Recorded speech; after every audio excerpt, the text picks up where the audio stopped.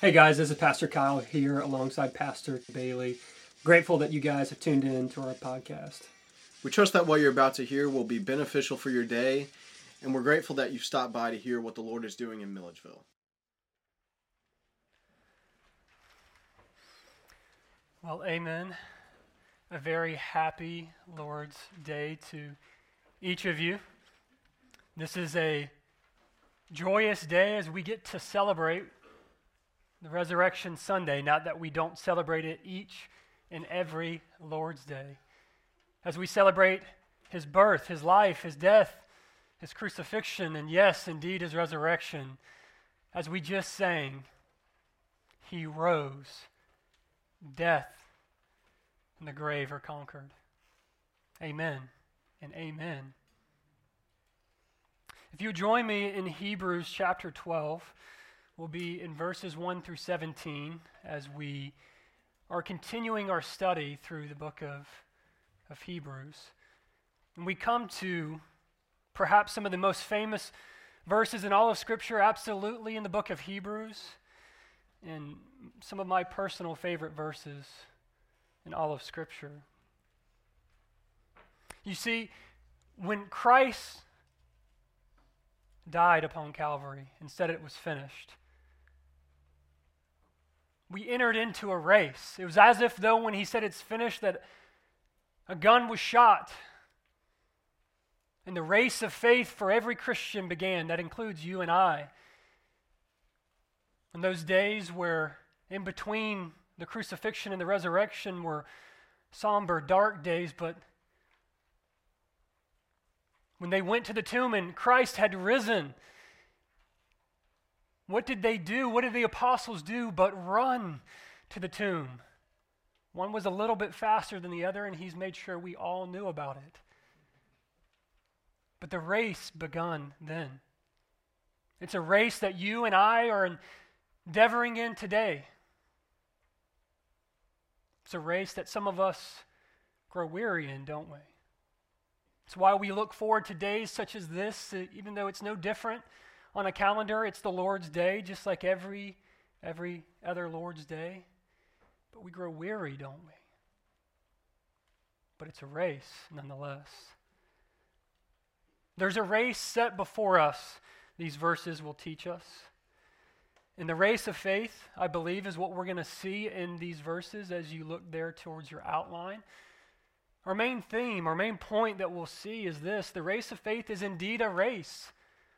Let us run. What I mean by that is it's indeed a race. Many of us grow weary. Many of us feel weighed down at times.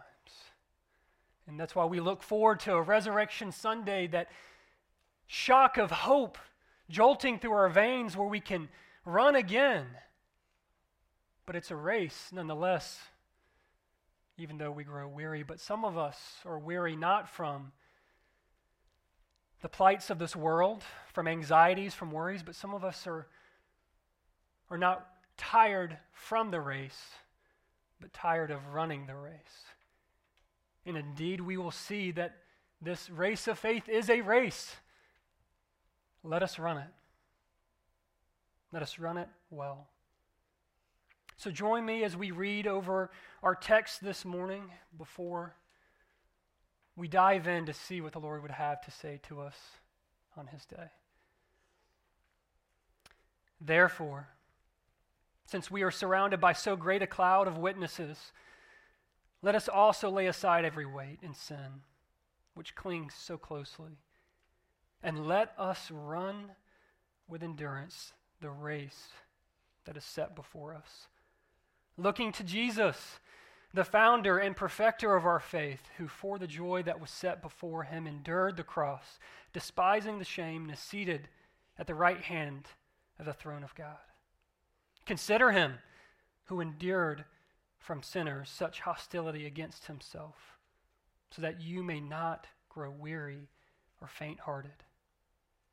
In your struggle against sin, you have not yet resisted to the point of shedding your blood. And have you forgotten the exhortation that addresses you as sons? My son, do not regard lightly the discipline of the Lord, nor be weary when reproved by him. For the Lord disciplines the one he loves and chastises every son whom he receives. It is for discipline that you have to endure. God is treating you as sons. For what son is there whom his father does not discipline? If you are left without discipline in which all have participated, then you are illegitimate children and not sons. Besides this, we have earthly fathers who disciplined us, and we respected them. Shall we not much more be subject to the Father of spirits and live? For they disciplined us for a short time as it seemed best to them, but he disciplines us for our good, that we may share his holiness. For the moment, all discipline seems painful rather than pleasant, but later it yields the peaceful fruit of righteousness to those who have been trained by it. Therefore, lift your drooping hands and strengthen your weak knees and make straight paths for your feet, so that what is lame may not be put out of joint, but rather be healed. Strive for peace with everyone and for the holiness without which no one will see the Lord. See to it that no one fails to obtain the grace of God, that no root of bitterness springs up and causes trouble, and by it many become defiled. That no one is sexually immoral or unholy like Esau, who sold his birthright for a single meal. For you know that afterward, when he desired to inherit the blessing, he was rejected, for he found no chance to repent, though he sought it with tears. Father, it's our prayer that we would see our life as this race. A race that you have set us on. A race that you are allowing us to continue in. That you're strengthening us in it. That as we come into this fellowship, that's exactly what we're doing. We're running this race together, and we're starting this week in your word to be encouraged and to be reminded that you alone provide us hope. You alone are the reason why we can run the race of faith. Faith in you and of your finished work that didn't end on Calvary. So, Father, would you shape our hearts even now to this message? Would you rightly apply it to us, Holy Spirit? If we're weary, would this be the wind in our sails? If we're lackadaisical, would it be the encouragement, the exhortation we need? But in all of it, would we see you, Jesus? Would we be encouraged by you, for you? We pray all of these things in your name and by the power of your Holy Spirit. Amen. So the race of faith is one that requires something from us. That word requires sometimes can prickle our flesh, can it? When we see requirement, it's tough. It's a grind at times. There's grit involved. But surely this race of faith is one that requires something of us. In the first place, we'll see the race of faith requires outward recognition. We'll see this in verses 1 through 3. Read along with me, starting in verse 1. Therefore, since we are surrounded by so great a cloud of witnesses. This chapter 12, is really a conclusion to chapter 11 that we walked through, the hero hall of faith. By faith, Abraham. By faith, Noah. By faith, by faith, by faith. And what the apostles are drawing our attention here to is that we're surrounded by such a great crowd of witnesses. The literal translation of the word cloud of witnesses is actually a great crowd. It's as if though you're walking through a crowd and you can't even hold your elbows out because you're so surrounded by people. But he's showing us this metaphorically in this beautiful imagery of a cloud. It's as if though I don't know if you've ever been hiking and you get up to a precipice of a mountaintop and you just feel like the clouds are hugging you and surrounding you. This is what he's talking about in this race of faith. Letter A, do not fail to recognize those who witness you run the race. There are those who are witnessing your run to the race right now. There is those that have gone before you that have run this race of faith and dependence on Christ, and they have run well. Some have laid down their lives for the very thing that you believe, that we're gathered here today for, and they're witnessing your race. Is your endurance, is your striving one that they would be proud of? Is it one that you would want them to see? Is it one that you would want your God to see? Don't forget to recognize in an outward recognition in this race of faith are those that watch you. Now, this metaphor of a race we'll see all throughout this morning, and we have to understand here quickly that this race of life, you've often heard it talked about as a marathon. Have you ever said that? It's a marathon, not a sprint. Well, while that is true, what the apostles have here in mind is not a race that's a marathon, but absolutely a sprint. One that requires us to run vigorously. It's one that there is absolutely a finish line. There is one that we will be, a race that we'll be proud of, or one that we will not be proud of. And in this, we must recognize those who witness our race. But letter B, as we continue in verse 1, let us also lay aside every weight and sin which clings so closely, and let us run with endurance the race that is set before us. The race that is set before us is one of faith, is belief in God. Every one of those heroes in the Heroes Hall of Faith did not receive what was promised, the coming Messiah Christ. If you are in Christ, you have already received what was promised, and you run in light of that. But as in any run, you must run light. If you're going for a run, which I am not a runner, even though I might have the body type for it, I am not a runner. But everything I understand from the Millers who are runners and my wife who is a runner, I'm more of a walker, is you want to run light. You wear light clothes or light shoes, you run lightly. Now, what are the things that weigh us down in our race? What are the things we must recognize? We saw in the text is every weight and sin. The weight, anxiety, desire to control, despair. These weights that you unnecessarily heap on yourself, the race of faith, of one being faithful to God, of loving God the Father, of trusting Christ's sacrifice on Calvary for your sins is tough enough as it is.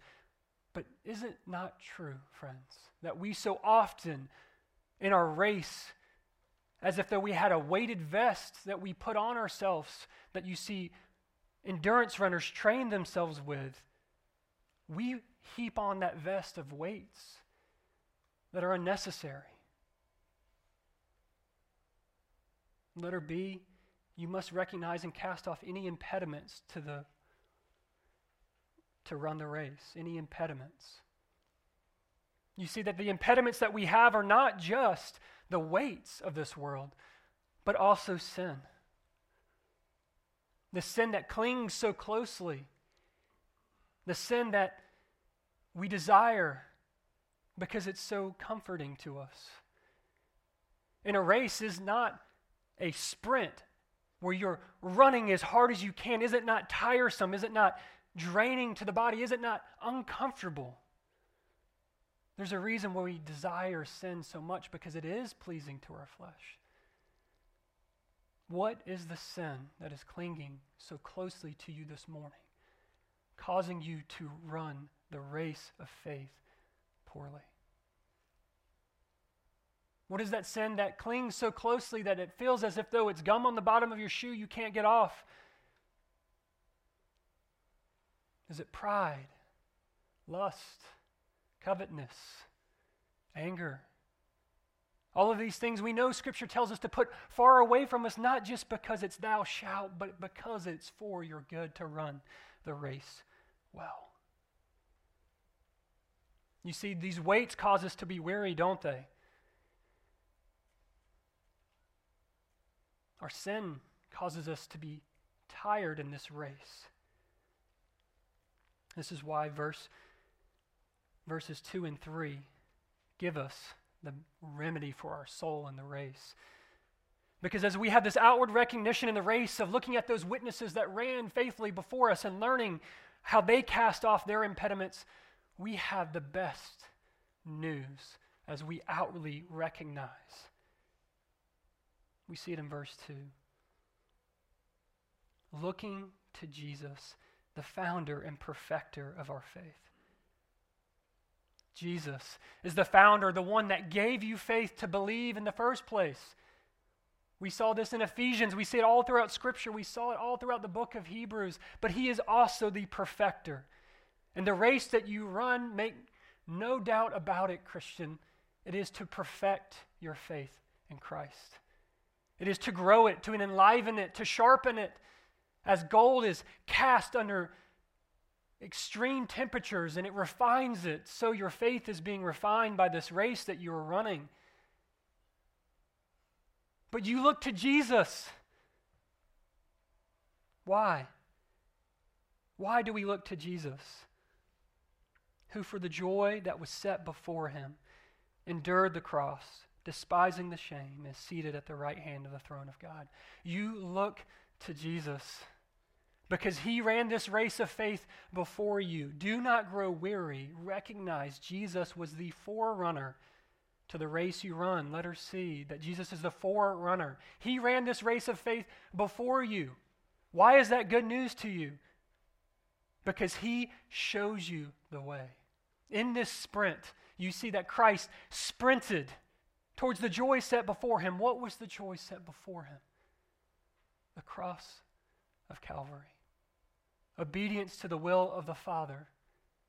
And pouring out the most precious blood ever spilt. And redeeming and ransoming sons and daughters, of which we are, back to the Father. It's why we can celebrate on this Lord's Day, because the cross was not the finish line, but he rose. And because he rose, if we are united with him in a death like his, certainly we will be reunited in a life like his. We will be resurrected with him as Christ was resurrected and is seated at the right hand of the Father. He will resurrect us. Not just on that day, but every single day that you grow weary in this race. Why can we run with endurance? It says that we're to run with endurance in the text. Why? Why do we sprint and pour ourselves out every single day? Because our endurance is not of our own. We look to Christ and we draw our sustenance and our endurance from him. You don't hold anything back in this race of faith. You live vicariously and boldly as you proclaim the gospel, as you live the gospel, as you love Christ, as you love your neighbor. Why? Because Christ, as you look to him, ran this race before you, showing you how to do it, and he will surely give you the endurance needed to continually sprint every single day. Are you tired in this race of faith? If you're tired in the race of faith, I would submit that more often than not always, more often than not, you are tired. Not from doing the Christian life and you just need a break and you need rest, but you're tired because you're trusting in yourself and not resting and looking to Christ every single day. To be the wind in your sails. The race of faith requires outward recognition. It is indeed a race of faith. If you are genuinely tired from suffering, from a loss of a loved one, from the year and a half that's been COVID, of the anxieties, of the pressures of this world, if you're just tired, don't forget that this is a race. You will be tired. And just as runners train their bodies, we as Christians not only train our bodies, but our minds to be objective and understand that this life will have trials. This life will have trouble, but what? We can take heart. Why? Because Christ has overcome. Even if that biggest weight of that anxiety or worry, the thing you're trying to control, actually consumes you, or you can't control and it spirals out of control, you don't get that job. That loved one never is reconciled back to the family. If that disease that you're worried about for that loved one actually overtakes them to the point of death, we can take heart because Christ has overcome, because the grave has lost its sting in Christ.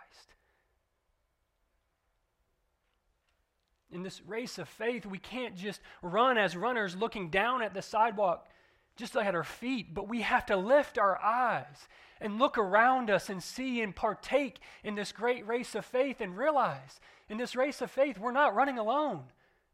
You're not isolated unless you're isolating yourself. You have the Holy Spirit within you. You have the fellowship of faith around you, and you set your eyes forward towards Calvary and the cross, and you run with endurance the race set before you. And we remember each and every Lord's Day that because of the resurrection of Christ, we have hope. We can run. We can sprint and pour ourselves out because Christ will refill us. He is the living bread. He is the well that will never run dry. He says, if you are thirsty, come to me, all who are thirst, and I will satisfy. This race of faith requires outward recognition. But in the second place, the race of faith also requires inward reflection. Perhaps this is one that you do well, of your inwardly reflective. If you have a more perceiving personality type, perhaps you're more outwardly reflective of the world and taking in. Or if you're more like me, you're a little bit more inwardly reflective. We see this in verses 4 through 11. Pick up with me in verse 4. In your struggle against sin, you have not yet resisted to the point of shedding your blood. This is an encouragement to the Hebrews of whom the apostles are writing to. They have struggled. If we remember back, they have lost their homeland, they have lost their sacrificial system, they have lost their priesthood, and they are struggling. And yet, there's a correlation made here between not just the struggle of the outward struggle they endure, but also the struggle of their sin.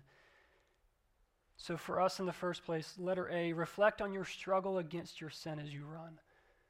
This is what the apostles are encouraging these Hebrews to do. Now, it may seem like a paradox that you can be encouraged by focusing on your struggle against sin. I've said in plenty enough counselings or coachings or across the table from you, or I experience it myself and know that if we focus so long on our sin, we grow weary. Our flesh faints. But notice it's a reflect on your struggle against sin, your fight. The question is not, are you sinning and falling short? The cross outs us all in that. There's grace for that. But in the race of faith, in the fight of faith, the question, the focus, the inward reflection must be on our fight. You've seen someone in a fight. You know if someone's been in a fight. They might have bruised knuckles or a bloody lip, black eye. In your struggle against sin, do you look as if though you've been struggling? How is this an encouragement? I thought Hebrews was a letter of encouragement. It certainly is, if we remember Romans 8:17. If you suffer with him, you will reign with him. If we suffer with Christ, yes, maybe an outward persecution like these Hebrews were facing, but also if you suffer to the point of denial in your struggle against sin, you will reign with Christ, is the promise. So catch this. I don't want us to miss this. This is a beautiful truth and something that set on me in the most beautiful way this week.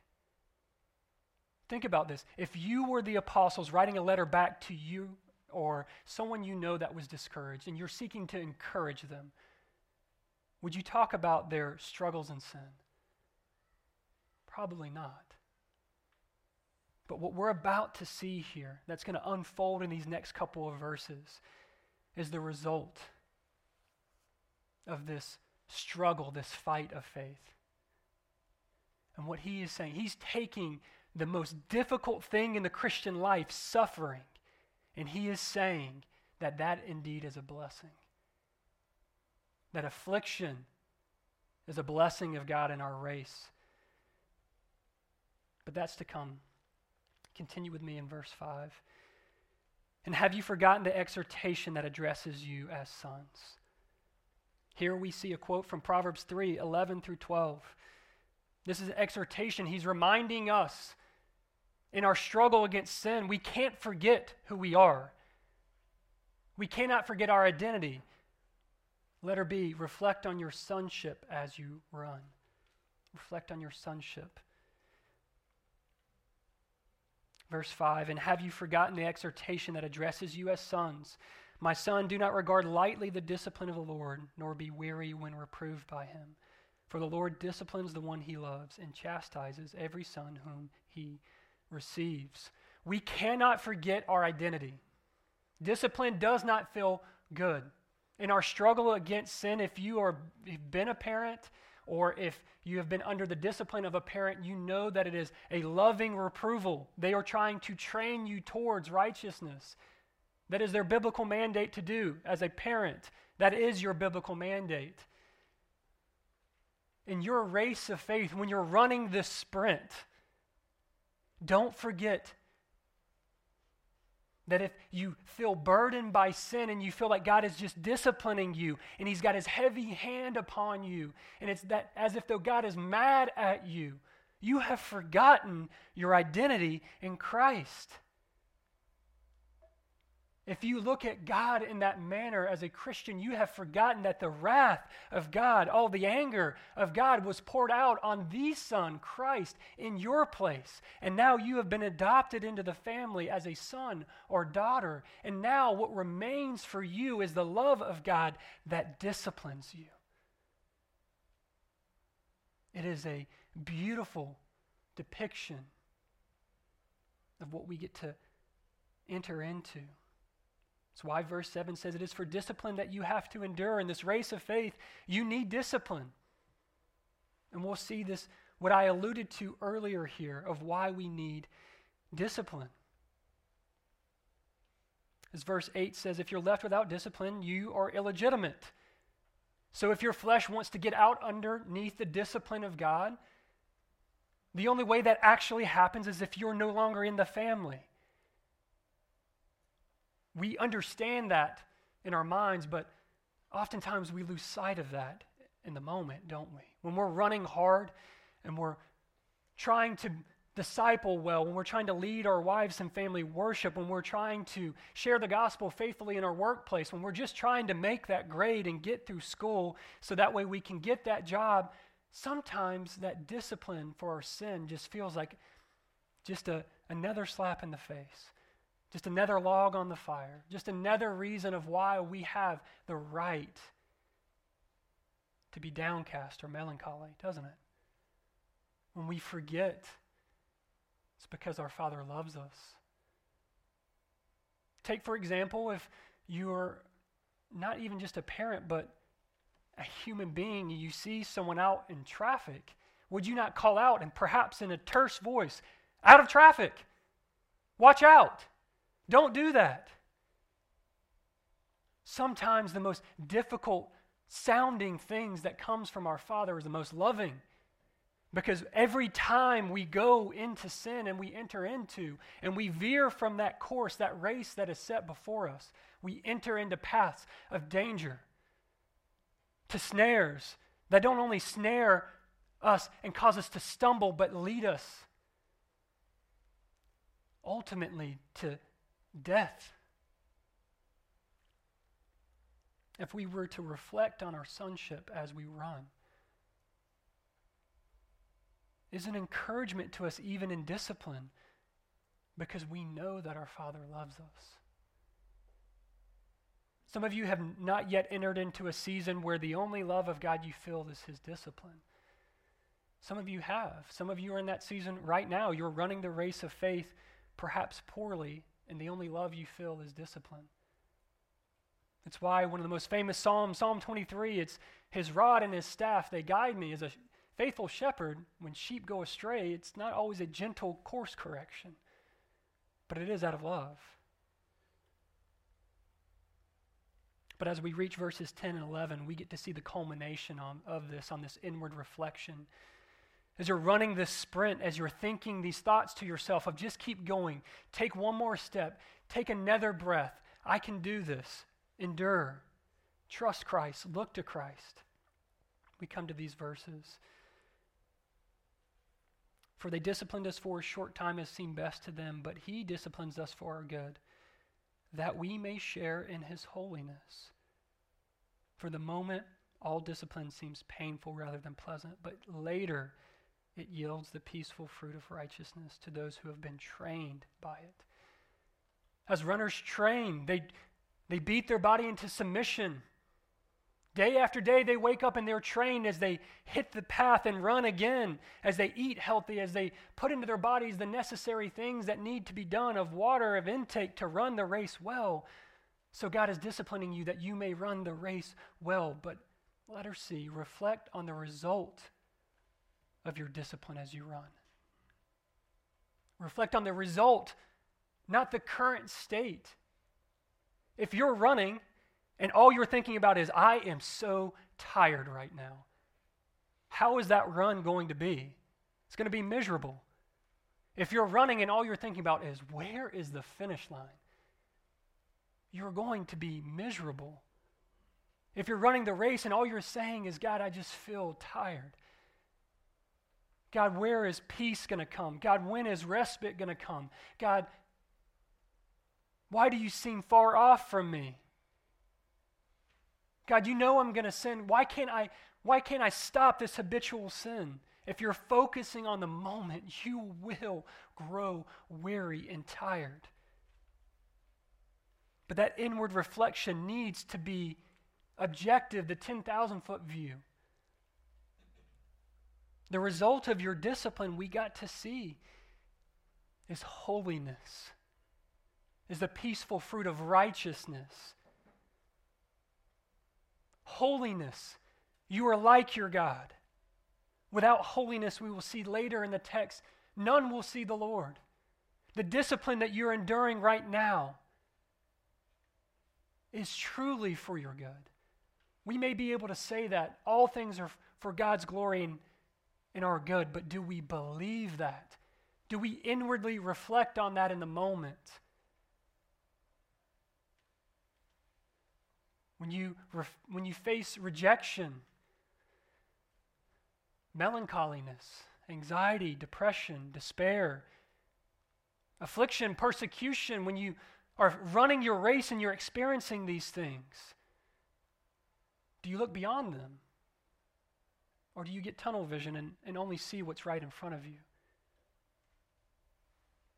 No, surely we look ahead. But don't get me wrong, the Christian life is not about just that day, but every day. On that day, surely you will be fully glorified and holy and be ushered into the presence of God your Father as we resurrect, as we get to celebrate on this Resurrection Sunday of our Lord and Savior's resurrection. But there are momentary rewards in the race as well, if we were but to inwardly reflect on those. As a runner, do you not thank the Lord often for cloud cover on a sunny day? Thank you for that cloud. What about a cool breeze on your face? What about a faithful friend that is holding a glass of water, a cup of water for you as you run? Or if you're like me, you're thankful that the race is over sometimes. There are temporary rewards as well. We get to be trained in His holiness. The rewards that we get to experience is righteousness. No longer desiring things of the flesh that lead us to a further melancholiness and wearisomeness in the race. We get to run unimpeded. We get to have peace of mind and conscience. We get to have unfettered relationship with our Father because guilt and shame has been put away with because of Christ. And the guilt and shame that wants to remain because of the enemy's constantly flaming darts of arrows of saying that you're sinful. If you're only inward reflecting on the moment, you're going to say, yes, I'm a liar. I'm an adulterer. I'm a murderer at heart. But if you don't preach the gospel by inwardly reflecting on the outcome of this race of faith, you will lose heart.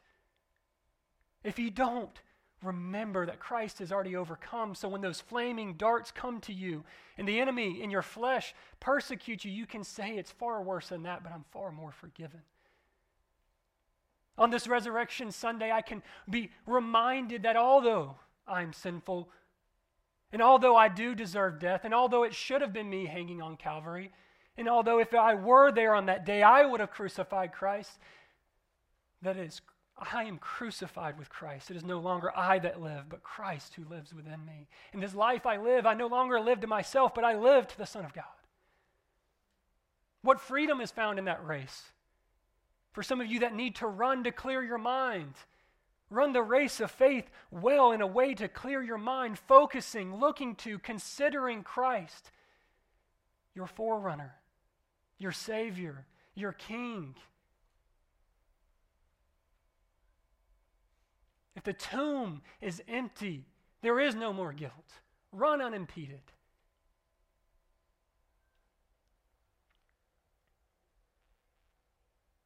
We get to see this in 2 Corinthians 4:17. 2 Corinthians 4:17. That our afflictions, our suffering, is producing for us an eternal weight of glory. The suffering that you're running is producing for you a weight of glory. If you're in a race, in 1 Corinthians, Paul would say to run in a way to win the race. In the first century, they would wear a crown and perishable wreath, or a perishable wreath, but we get an imperishable wreath. A crown set on our heads as we're co-heirs with Christ that we will cast at his feet for all eternity. So catch this. This is the beautiful part that I was alluding to earlier that set on me this week. If you are looking for peace in this race, if you are looking for a reinvigoration in the race of faith, it doesn't come by seeking for peace and trying to get out from underneath discipline or suffering. But it's a paradox that affliction actually trains us in holiness, which brings peace. Peace is a fruit of the Spirit in Galatians 5. You cannot have peace apart from Christ. You cannot have a life of freedom from affliction apart from Christ. There is no joy apart from Christ. And the joy of Christ was to endure the cross. And the call of the Christian life is to walk into that joy of Christ and to take up our cross and follow him daily. Because we know that suffering produces within us the very thing we're looking for. The ability to run the race well with a peace of mind, with a smile on our face that's not plastered there out of cheap quotes or anecdotes or pithy sayings, but a heart secure in the gospel, knowing that your Savior lives, and because he lives, that you can live. Live every day unto him. This is the inward reflection needed to run the race of faith well. It's indeed a race. We must run. We must continue to run. But as we do, inwardly reflect on what Christ has already done and what's awaiting you. But not only what's awaiting you, but what is in store every day for you. The race can be a beautiful race, if you so desire, or it can be one tired and wearisome, if you're impeded. In the third place, the race of faith requires daily revitalization. Daily revitalization. That's why verse 12 starts with therefore. In light of everything we've seen in verses 1 through 11, therefore lift your drooping hands and strengthen your weak knees. This is a quote from Isaiah 35:3. There in Isaiah, he was encouraging the people of God that if you endure, if you continue to fight, if you dig in, even though the times are difficult and you're being afflicted by the Babylonians and by the Assyrians, if you dig in, favor will come.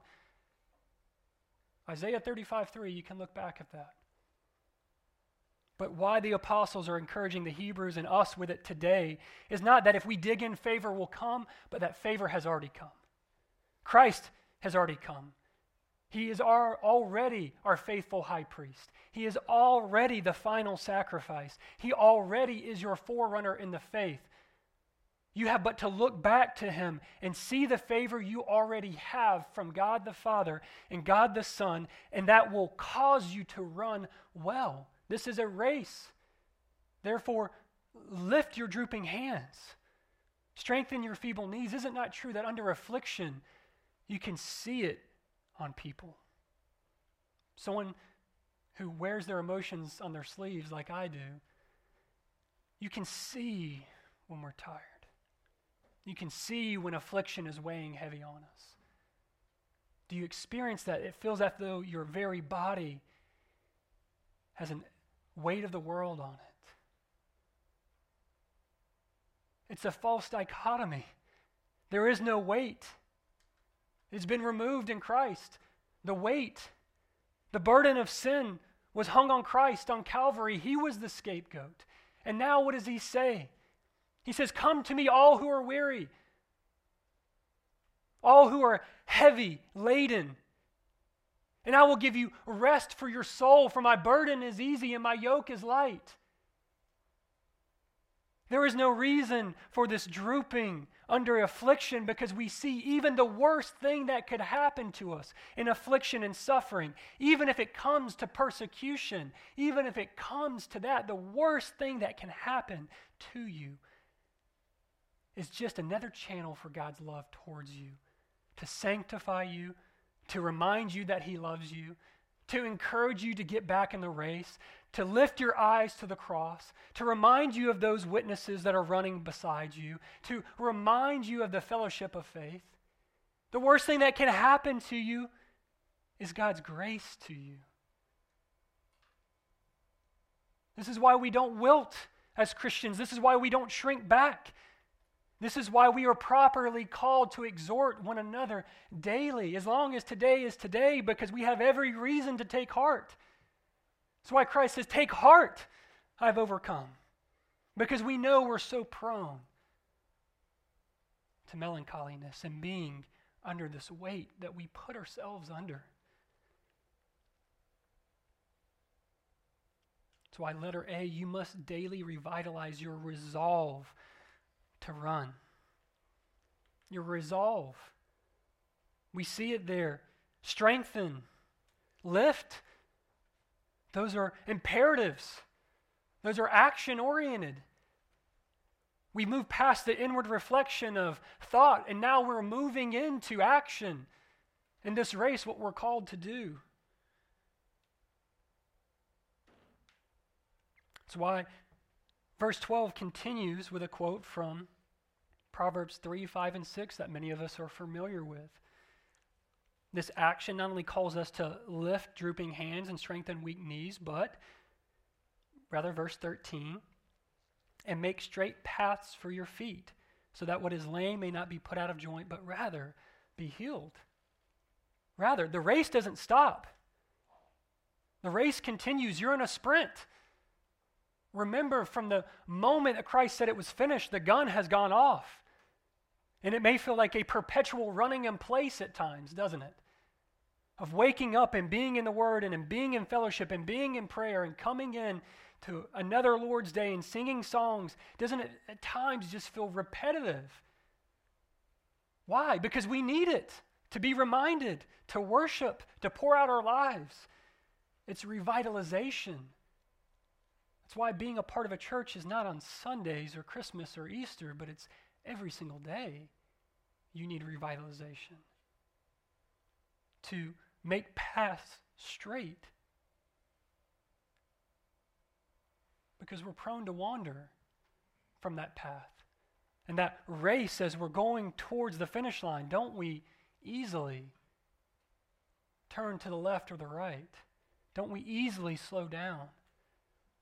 It is indeed a race. And this is what I said at the beginning, that it can feel prickly.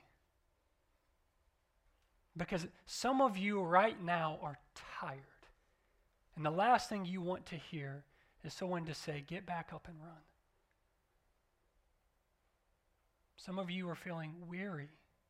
And the last thing you want to hear on a Resurrection Sunday is that you need to do more. Don't hear that, friend. Hear me say you need to rest in your Savior by taking advantage of the means of grace He's given you. It's a means of grace to have His Word. for this fellowship, for the Lord's Supper, for worship through song. It's not something that you do, it's something you get to partake in to revitalize you. No one would ever refuse a cup of water if they're running a race and dehydrated on the side of the road. Yet we as Christians, because our flesh is so deceitful, we so often reject that cup of water, whether it be in the form of encouragement or loving rebuke or calls to the fellowship. But a faithful friend would tell you the truth in love, as God's word calls us to be revitalized, but we have to resolve to do so. How many of you ever been running in a race or a marathon, or a sprint, or on a treadmill, and you say, I'm not going to make it any further, but then you look down and you're like, I'm at 0.7 miles. I can go 0.3 more miles and I can hit a mile. I can do this.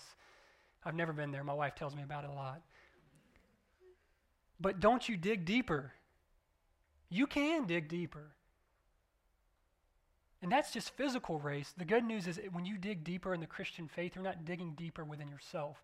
You're digging deeper within grace and God's grace that he's poured out into your hearts through Christ.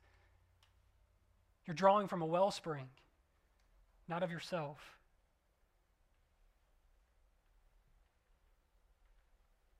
Letter B, in your race, we'll see in verses 13 through 14. Peace with others requires daily revitalization of holiness. In your race, peace with others requires daily revitalization of holiness. Verse 14, strive for peace with everyone and for the holiness without which no one will see the Lord. Did you see the tandem there? Did you see the tethering of peace and holiness? Strive for peace with everyone and for the holiness without which no one will see the Lord. As you're running your race of faith, you grow tired, and what that has an effect on your soul and your flesh. Let me say it this way. When you're under a weight of affliction, whether it's discipline from the Lord or maybe it's the impediments you're putting on of sin or weight, when you're running a race, there's a way that your soul tends to sour underneath that weight of affliction. And there's a way that your flesh begins to become more pointed. Your patience becomes less with those around you. Your grace towards them is shorter. You get more tired. I see a couple people shooting some looks here at some loved ones. I know I'm shooting a look at myself. I did it this week with my wife. Why mention this seeming we're talking about a race? Why talk about others? We can't forget that we're not in this race alone, like we said earlier. We have others running beside us. And notice it's not competitors. We had witnesses. We had a forerunner in Christ. And what we have is fellow co-laborers and fellow runners alongside of us. And if you've been in fellowship for longer than 3 seconds, you know you can get on each other's nerves quickly. And that's even without affliction. This is why we're called to strive for peace. But peace cannot come if holiness is not primary. You cannot hope to live at peace in the fellowship of faith in the house of God if you're constantly away from the father of that family and doing what is harmful to that family. The peace that you're called to enter into comes with holiness.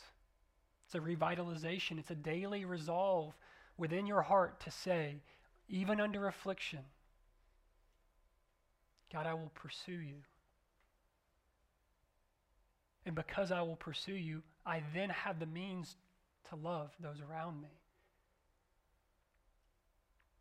If your love for the fellowship is cold, non-existent, or even if it's vibrant, there should be an encouragement to us to further pursue holiness so that way our love may be all the more. If you're loving the fellowship well right now, I praise God for that. Continue in that. If the fellowship for you sometimes is like that one relative you might see today on a holiday that you just kind of put up with, I'd encourage you to pursue even more holiness that you may love them even more. Or if it's cold and you're feeling unloved by the fellowship, let us know that we may love you well. Why? Why do I labor in this point? Because our Savior says the world will know we're his disciples by our love for one another. If you really want people to know that you love Christ, it's not through Facebook posts or Instagram posts or bumper stickers or quotes or all that stuff is great, praise God. But it's by your love for one another. If you want the world to see your belief in Christ on this Resurrection Sunday, show love for the fellowship. Because we love because he first loved us. Letter C, in the final place, the race of faith requires daily revitalization in this manner.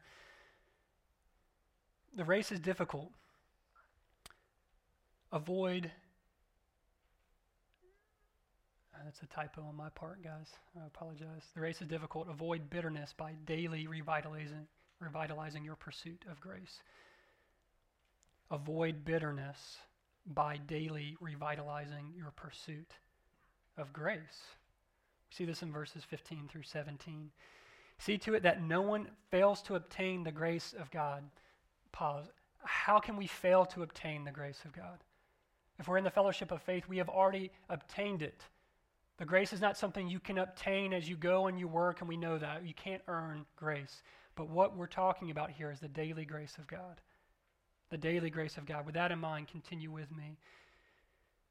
See to it that no one fails to obtain the grace of God, that no root of bitterness springs up and causes trouble, and by it many become defiled. If your Bible's like mine, that's in parentheses, because what that is a quote from is Deuteronomy 29:18, where Moses is talking about the affliction the Israelites are going through in the wilderness and saying, don't let any root of bitterness spring up because of this affliction.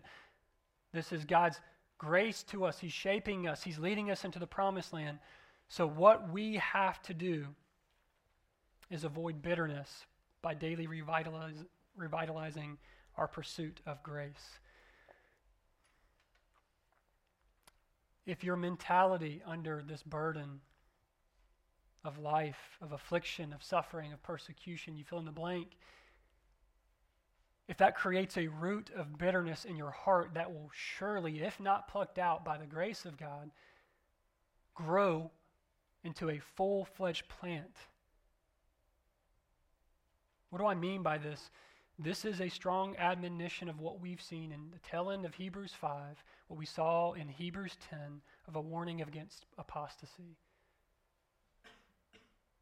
How did those who seemingly have faith, who would say, I'm a Christian, that Jesus is my Lord, my Savior, how do they fall away from the faith? We've seen it's because they never truly had saving faith, but this is the process by which it takes place. We see this in the parable of the sowers. Of the seed that's choked out is the one when affliction or suffering in the world comes, it chokes out.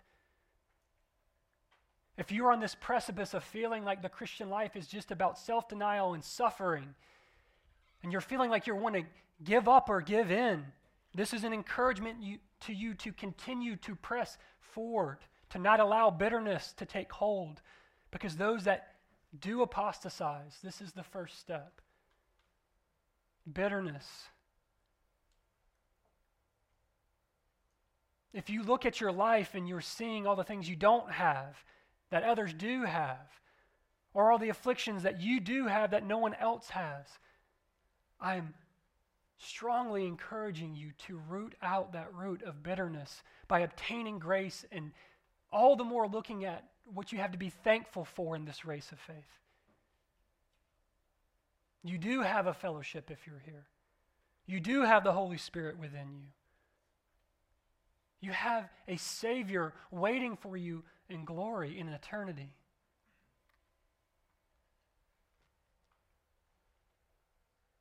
The race is difficult.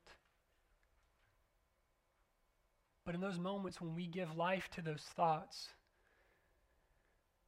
it's okay to be sad over the life you wish you had, or the things that you want. Sorrow is an emotion created by God. Our Savior Christ felt it. But if that sorrow moves to despair, it becomes distrust of God. And in that moment, you're questioning both God's goodness and his providence in your life. His goodness and his providence. And I would encourage you to take firm hold and obtain the grace that you have already received. Because none of us deserve anything else besides an eternity apart from our loving Savior. But God, being rich in mercy. But God, the tomb is empty. But God.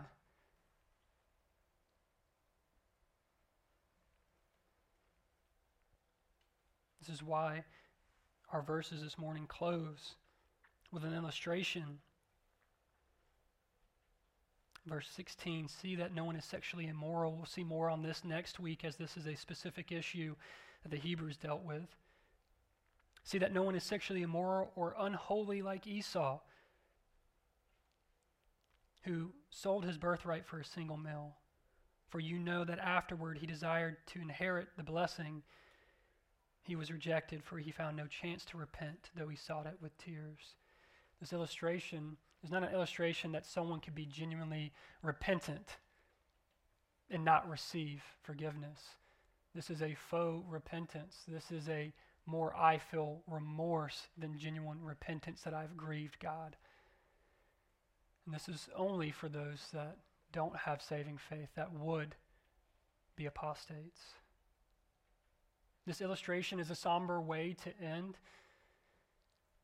if we were to not look at the outcome of all of this race of faith.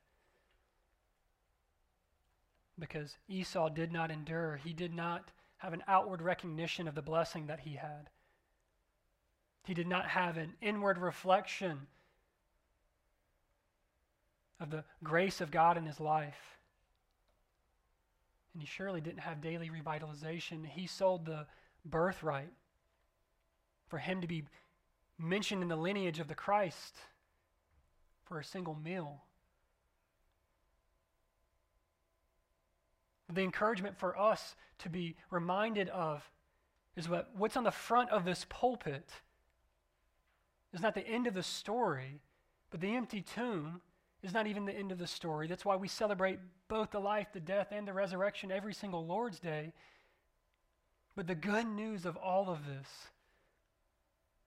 is that we see what we have every time we come to this beautiful Word of God. And we don't treat it as paltry, as worthy, as just as a single meal. That's a grace to you. That is a grace to you that you understand the gospel. That is a grace to you that you love the Savior. It's a grace to you that He has saved you.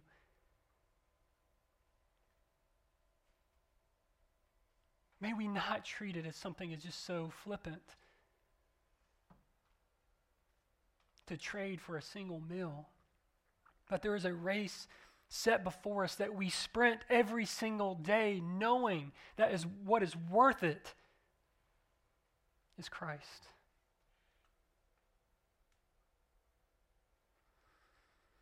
I desire for us to be a church that sees this. The resurrection is truly something to celebrate every single Lord's Day, and I'd go further, every single day. The hope that you woke up this morning with, the joy, the looking at a loved one and saying, He is risen, and getting upset if they don't say He's risen indeed. The joy that you have is yours every single day. If we could be a church known for that, I would praise God for eternity. And that this community would experience that love of Christ. If the tomb is empty, which it is, we have every reason to rejoice every single day. I'd like to close with these verses as the encouragement. to go out and celebrate even further on this Lord's Day. 1 Corinthians 15. 1 Corinthians 15:14.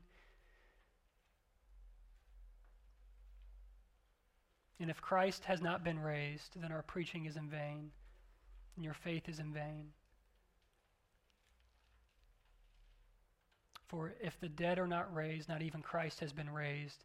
And if Christ has not been raised, your faith is futile, and you are still in your sins. Praise God, that is not true. What we see here is this truth. Closing out in 1 Corinthians 15. I tell you this, brothers, flesh and blood cannot inherit the kingdom of God, nor does the imperishable inherit the imperishable. Behold, I tell you a mystery. We shall not all sleep, but we shall all be changed. In a moment, and the dead will be raised imperishable, and we shall be changed. For this imperishable body must put on the imperishable, and this mortal body must put on immortality. When the perishable puts on the imperishable, and the mortal puts on immortality, then shall come to pass the saying that is written, Death is swallowed up in victory. O death, where is your sting? O death, where is your victory? The sting of death is sin, and the power of sin is the law. But thanks be to God, who gives us the victory through our Lord Jesus Christ. But thanks be to the Lord, our Savior Jesus Christ, that the victory of this race, this sprint you are running, is already secured. I pray that we would run in that. For the race of faith is indeed a race. Let us run knowing the victory is already secure because Christ is risen. Amen. Father, thank you that you saw fit to send the Son to be the forerunner in our race, to secure the victory, to despise the shame, to endure the cross, to resurrect and sit at your right hand even now. So may we praise you for that. May this life we live be a life lived to you always. May we celebrate you on this day and every day that you have overcome. And through you, we too will overcome. Give us endurance in this race to live a life to you, to honor you, to love you, and to love the fellowship, to share your gospel, and to be your people.